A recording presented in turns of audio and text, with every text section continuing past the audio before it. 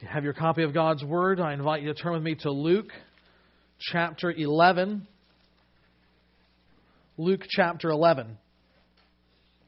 If Luke 11 is spread out among a couple of pages in your Bible, flip to the end. We'll be looking at the final verses of this chapter. Among many other things, Martin Luther is famous for a book called Table Talk. It wasn't a book that he actually wrote, but rather a book that was written after his death. One of the things that Luther did was have theology students who had left the Catholic Church of the day to stay with him, and they would eat meals together at his table. And while they were eating together, they began to drill Luther with questions, some of them of a theological nature, some of them of a practical nature, some of them of a whimsical nature. And students began writing down the answers, and eventually those answers were compiled. And so what you have is Martin Luther's Table Talk, a topical collection of his wit and wisdom, and also his fallibility on a great number of topics. What you have there is something different than Luther in his books or in his sermons. You kind of have a Luther unplugged, as it were. That's quite fun to read and quite helpful as well. But in our passage this before us, we also have a man who seems to be unplugged. That is to say, he is unguarded, unyielding in his words, but it is not in any sense a comfortable or a fun conversation that Jesus has at the house of a Pharisee. It is a different kind of table talk where Jesus puts serious and hard answers to questions that people were not asking but should have been asking. Questions that we should be asking of ourselves this morning and are in desperate need of the answers that Jesus gives. What we have is Jesus pointing out the hypocrisy of men who claim to be spiritual, who claimed even to be leaders of His people in that day, and yet they were not. They were, in fact, hypocrites. And the critique that Jesus gives of them provides a lasting warning for us today. And so we want to give great care and attention to what Jesus will say this morning through His Word. So I invite you as we begin to follow along as I read Luke chapter 11, beginning at verse 37.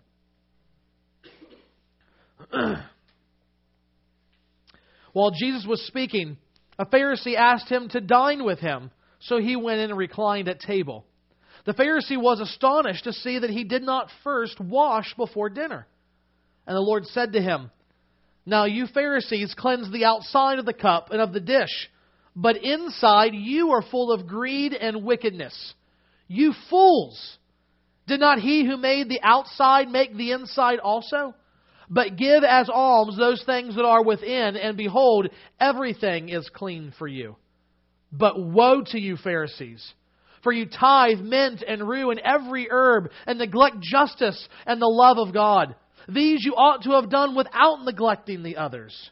Woe to you, Pharisees! For you love the best seat in the synagogues and greetings in the marketplaces. Woe to you! For you are like unmarked graves, and people walk over them without knowing it."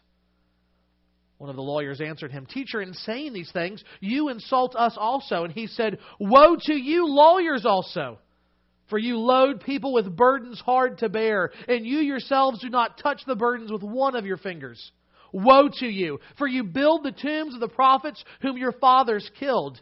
So you are witnesses, and you consent to the deeds of your fathers, for they killed them, and you build their tombs. Therefore also the wisdom of God said, I will send them prophets and apostles, some of whom they will persecute and kill, so that the blood of all the prophets shed from the foundation of the world may be charged against this generation.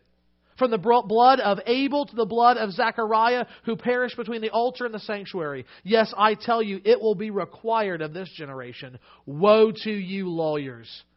For you have taken away the key of knowledge. You did not enter yourselves, and you hindered those who were entering." As he went away from there, the scribes and the Pharisees began to press him hard and to provoke him to speak about many things, lying in wait for him, to catch him in something he might say.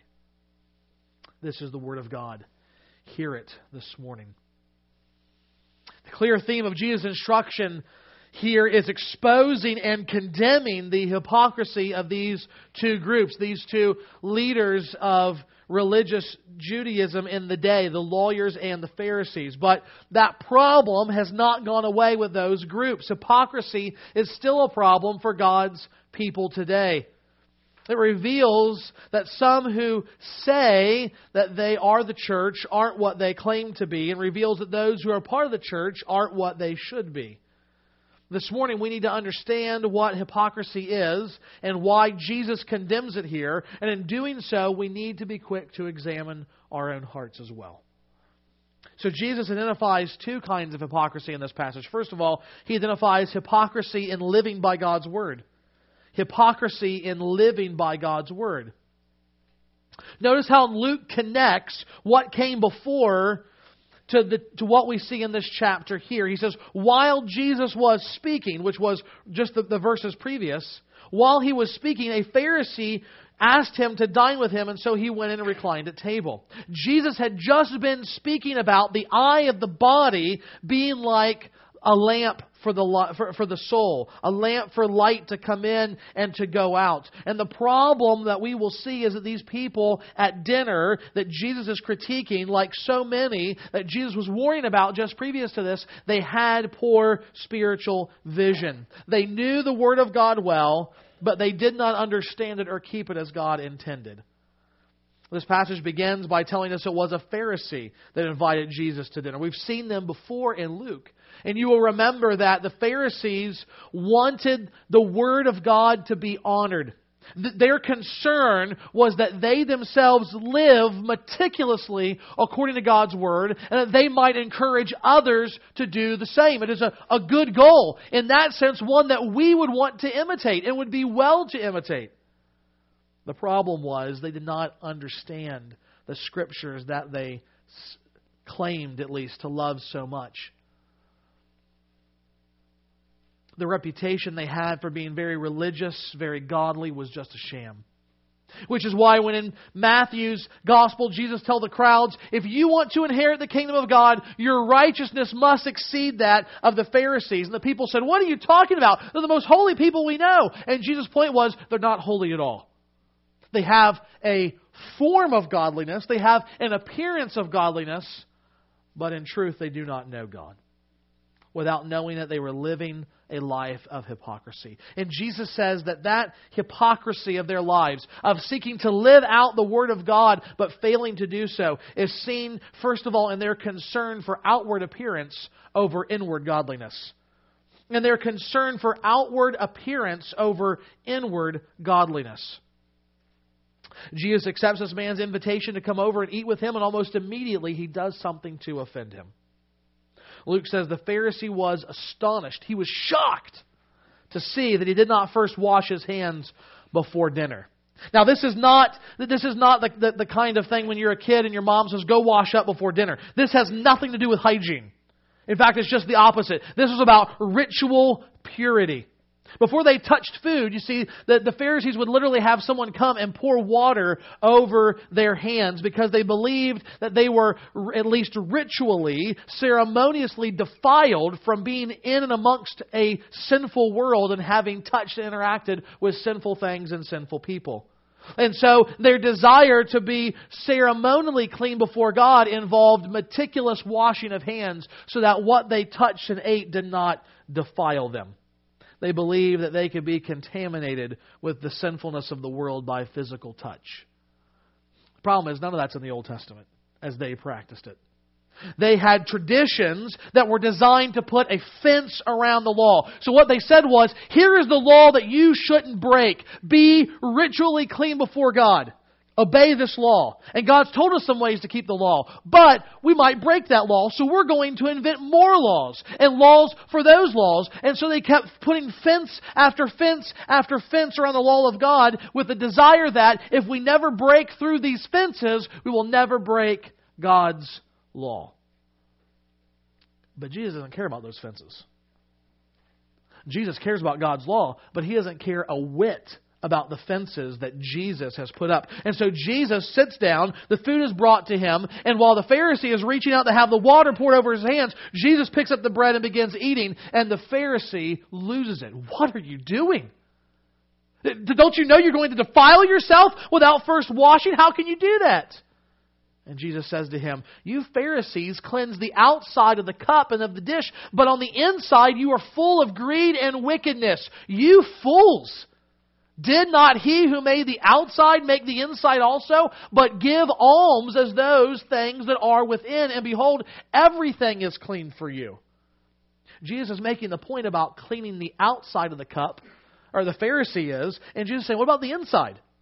What about the inside? You know what happens if you don't clean the inside of a cup.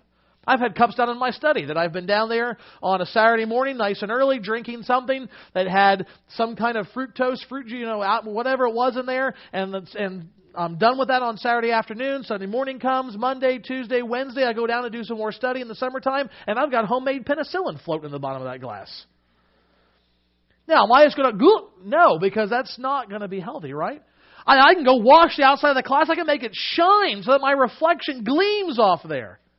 But if I don't clean the inside of the cup, it's worthless. And Jesus says, likewise with you, you are worried about cleaning your hands, making the outside look good, but your heart is full of corruption. What about the inside? What about your soul? He says, just like you give alms of what is outside of you, your money, he says, give of your heart.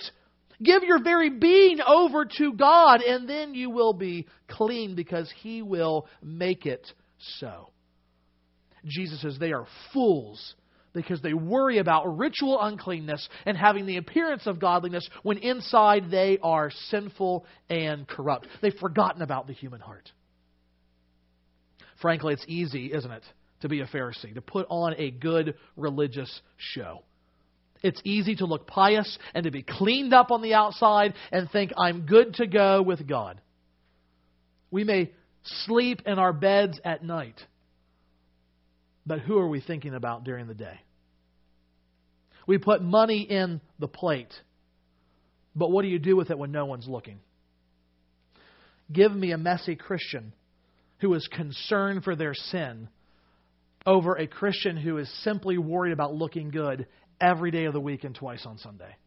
Because no matter how messy of a person, no matter how messed up their life is, if they are looking at the heart and wanting God to keep it and to change it, then they are a person of true godliness, not the other, no matter how squeaky clean they may look.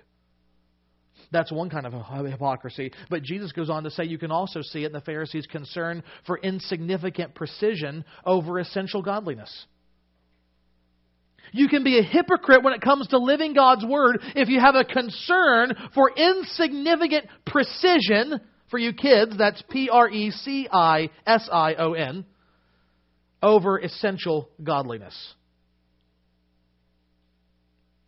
Jesus says, woe to you Pharisees, for you tithe mint and rue and every herb and neglect justice and the love of God. These you ought to have done without neglecting the others. Woe is the opposite of blessing. It is the pronouncement of a condemnation and a cursing upon someone. And so Jesus pronounces a woe, a curse, upon these hypocritical Pharisees.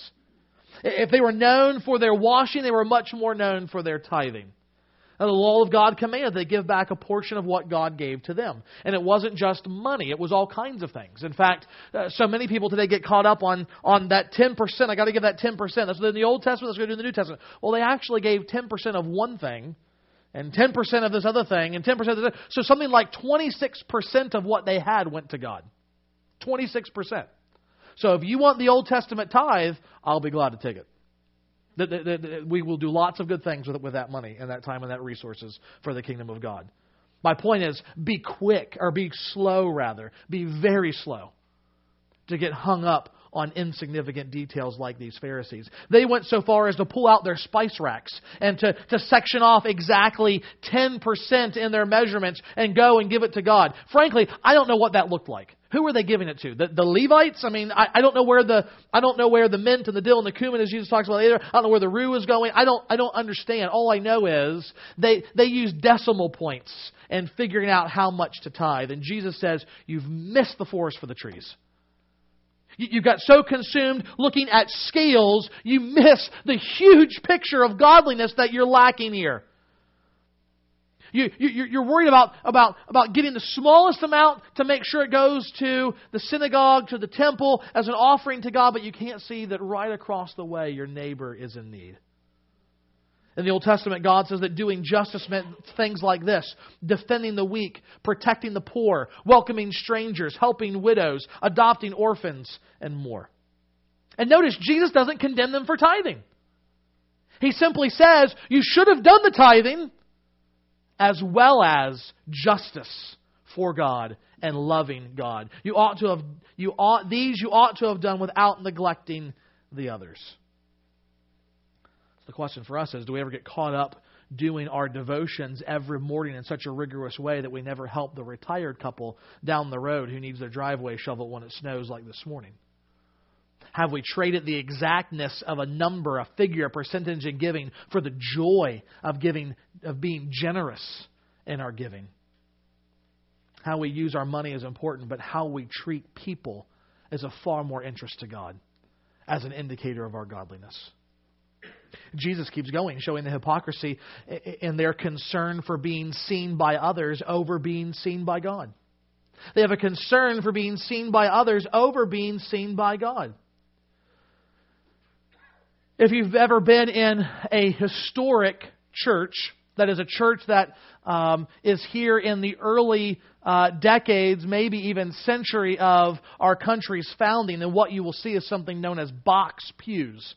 And depending on how the church is set up, there's actually a reproduction of the very first Baptist church in America at Southern Seminary. And it's kind of that typical barn style, although the pews go all the way to the wall. And on the inside aisle, there is actually a door that latches shut. So you're sitting straight back, and then click, you're in there to go. And some people would actually help pay for the church by buying seating in those box pews for their family. It helped the church to sustain itself. But the other thing that happened was that very shortly it began to become warped as a hypocritical thing. So that the box seats closest to the pulpit, the box seats and box pews in the places of prominence became reserved only for those deemed the most important people of the town. Frankly, the Pharisees would have loved that. Because Jesus says here, as we see elsewhere, they love being made much of. They love being escorted to the seat of prominence. If we were here today, they would wait until right before Pastor Richard or Pastor Joe was getting up to read Scripture and pray, and they would slowly walk down the front of the aisle, saying hi to people, shaking hands, and take their place at the front. They would be doing all that they could to draw attention to themselves and how godly and important they were, and because of where they sat. Even within the synagogues, they had seating. This is a real kicker. They had seating as everybody faced the sacred desk where the teacher would sit and explain the Scriptures. Their chairs were lined up this way in the front, facing the congregation, so that everyone would be able to see them and know who they were in their seats of prominence. More than that, the Pharisees loved titles. It wasn't simply enough to say, "Shalom, God be with you." They wanted to be addressed by their formal titles. Titles of exceeding godliness and tradition. I heard of one pastor who finished his PhD studies and got up in the pulpit and said, "I worked hard for this. I labored long for this. I invested much in this. I expect you now to address me not just as pastor, but as doctor." And I thought to myself, I would have either fired the man or left the church.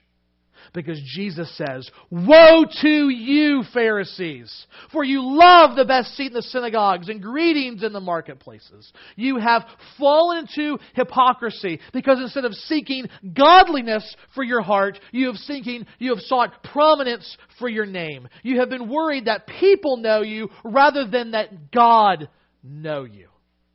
And we have to ask ourselves the obvious question, what about us? Do we jockey for position? Do we seek maybe even in subtle ways for recognition of the church, that we're doing a good job, that we're working hard? Do we need to make sure that everyone knows how learned and how gifted and how competent we are to serve? How lucky God is, and maybe this church is even to have us.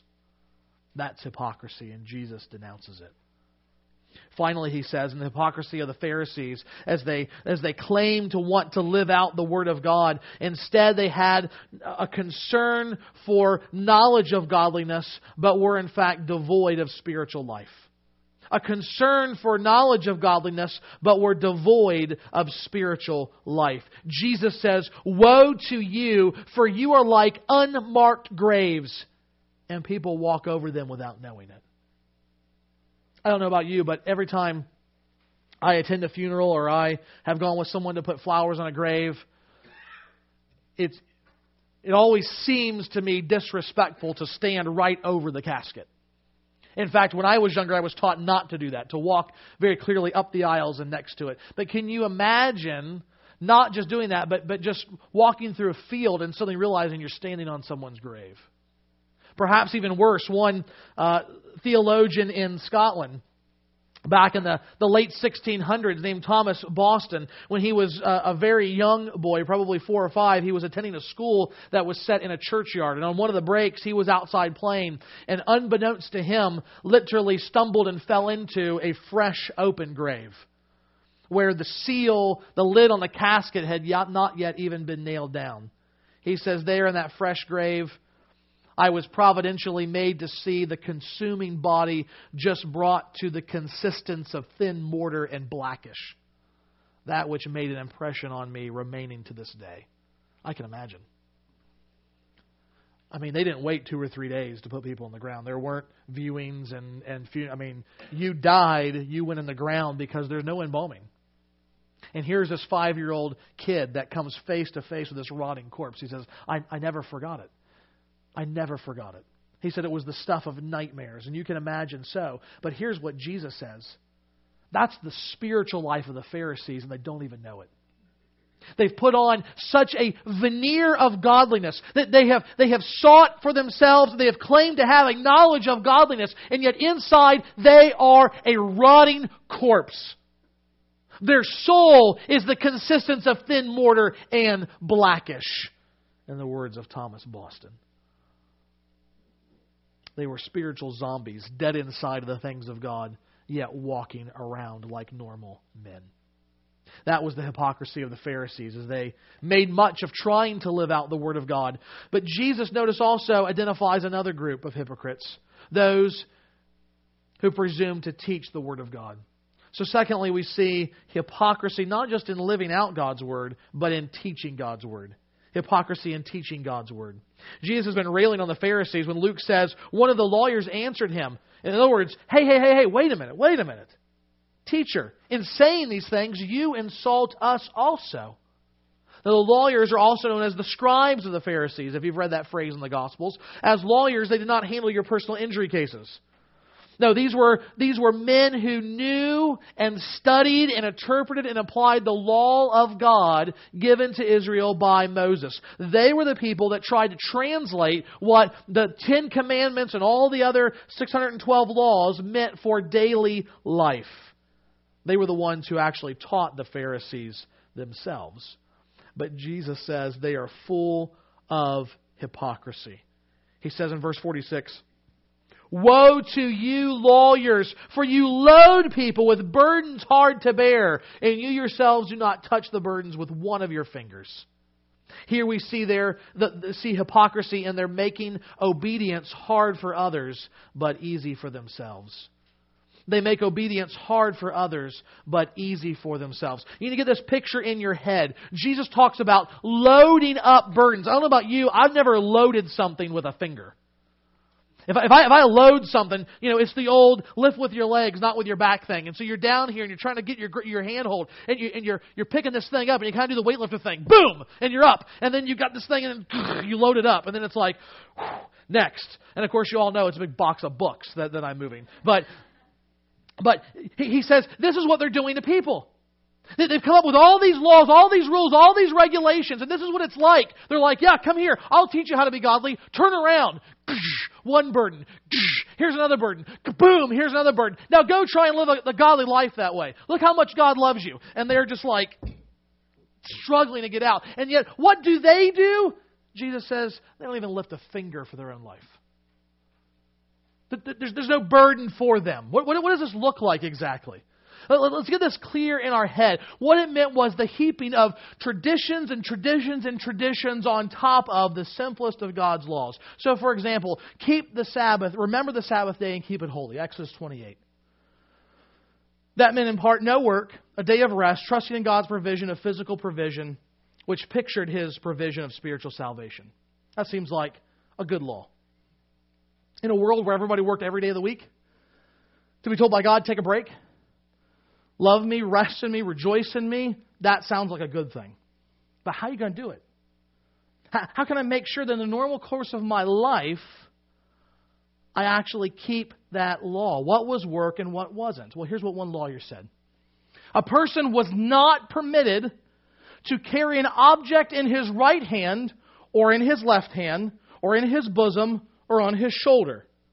But he was allowed to carry something on the back of his hand or on his foot, or in his mouth, or on his elbow, or in his ear, or in his hair, or in his wallet carried mouth downwards, or between his wallet and his shirt, or in the hem of his shirt, or in the hem of his sandal. Sounds easy, doesn't it? No, not at all. It sounds like a miserable burden that would have made anyone hate God and His law. What we've heard Pastor Richard reading from Psalm 119 is a man saying, God, I love your law. I find wisdom and freedom and confidence and salvation. And now you're listening to these scribes telling you, here's what it means to live according to God's law. And they're saying, I hate God's law. I hate God. This is miserable. I don't want to trust this kind of a God. These scribes are like, in recent stories we've heard, the IRS agents who know the tricks and therefore take more than the allowed exemptions for themselves so that they put the burdens on everyone else but do not lift a finger to bear them themselves. It's so easy for preachers to set expectations for people that outweigh Scripture itself, that they themselves have no intention of keeping, and the result is not leading people towards godliness. It's only a weight that drags them farther away from God. But the scribes did more than that. They were also hypocrites in that they were honoring the dead but living like their persecutors. They were honoring the dead but living like their persecutors. Specifically, that means those who persecuted the dead, those that were dead and killed as martyrs. Jesus says in verse 47, woe to you, for you build the tombs of the prophets whom your fathers killed. So you are witnesses, and you consent to the deeds of your fathers, for they killed them, and you build their tombs. Therefore also the wisdom of God says, I will send them prophets and apostles, some of whom they will kill and persecute, so that the blood of all the prophets shed from the foundation of the world may be charged against this generation. From the blood of Abel to the blood of Zechariah, who perished between the altar and the sanctuary, yes, I tell you, it will be required of this generation. Imagine in your mind being at a memorial service for victims of 9/11, being at the graveside where they're being honored, and active known terrorists coming and putting flowers on the graves. How would that make you feel? Jesus says that's how He feels when He sees these scribes going out to the traditional burial places of the prophets that were martyred for their faith and putting up little memorial stones in their honor. He says, you live and act just like the people who first killed them centuries before. You are, in fact, by your actions, bearing witness that they've been killed by your fathers as martyrs. Therefore, now the blood is on your hands. He says, all the bloods of the prophets shed from the foundation of the world are on your hands. Who was the first person killed for his faith in God? It's Adam's son Abel. He was killed by his brother who resented his faith. We read about him in Genesis 4 right at the beginning of the Old Testament. But who is this Zechariah? Why is he significant? In our Bible, Malachi is the last book of the Old Testament, but you see the Jews had a different arrangement. 2 Chronicles was the last book in their Bible in Jesus' day. And guess who shows up at the end of Chronicles? A man named Zechariah. He is the man who is trying to call back the people of God to faith, and a wicked king has him killed in the sanctuary. He is the last person recorded in the Old Testament to be martyred for his faith in God. So Jesus is saying, from beginning to end, from A to Z, for all of biblical history, Satan has been working to stop the plan of God by unleashing his rage against his people, and he's used hypocrites to do it. And now you take their place among them. You, scribes, are just like the murderers who killed the prophets. In fact, Luke even hints at it here. They are so offended by what Jesus says, they begin to plot and conspire against him. They will take their place now, and bringing to fulfillment the persecution of God's prophets by killing the perfect prophet, the final and most important prophet, Jesus Christ himself. Finally, Jesus says that the hypocrisy of the lawyers is seen while they are declaring salvation but preventing people from receiving it. Their hypocrisy is seen when they are declaring salvation but preventing people from receiving it. Jesus says, "Woe to you, lawyers, for you have taken away the key of knowledge. You did not enter yourselves, and you hindered those who were entering." As one who stands behind this desk, I can hardly think of anything worse than that. Those that would claim to be the teachers of God's Word that actually subvert and pervert that teaching. They claim to preach a message of salvation, but are only blind guides. They aren't saved. They don't know God's salvation, and they can't lead anyone else to be saved either. They're like a man with a map to a wrong city trying to give directions, but can only hinder people from arriving at their destination. Even just thinking about coming up at the end of this month when we're going to the Philippines. One of the things that we've actually had permission to especially print is a book that attacks the kind of American garbage that's washed up on their shores along with many other places, called the Prosperity Gospel. When I think about that message, that false way of salvation preached by men and women who sell millions of dollars of books preying on the poor, I cannot fathom standing before God's throne on the final day in their shoes. I cannot fathom standing before the Almighty and having to answer for being an imposter in the pulpit who preached a false gospel that led millions away to hell. Jesus said it is the height of hypocrisy, and one day they will stand before God and have to answer for it. So how do you respond to these woes? One way is to delight in them. To get behind Jesus and kind of slap him on the back and say, you go, you tell them what they're going to get. You tell them about the judgment that's coming upon them. And in one sense, the Bible says, on the final day there will be justice and we will rejoice in it. But I think there's another way that we should respond this morning. During the Great Plague in London, J.C. Ryle says that people, quote, took note of the smallest symptoms that appeared on their bodies in a way they had never noticed before. Why? Because whole families were being wiped out from this disease. And so at the smallest hint that they might be getting sick, they were gone. They were away from their family. They might be preserved. They were seeking some kind of medical help. Likewise, Ryle says that always we ought to watch our hearts with such double watchfulness. And I think that's how we should respond to these woes. Why? I'll tell you why. Did you notice the number of woes that he gave? We have 7 points, 4 for the Pharisees and 3 for the scribes. But you notice that point 1 began with Jesus saying, "You fools." 6 times Jesus uttered a pronouncement of judgment on these hypocrites before him. 6 times he gave woes upon them. And if you know the Bible, you know that's odd. Because 6 is a number of incompletion. It lacks fullness. Where's the 7th woe? That's the same question that readers ask the first time they open the book of Isaiah.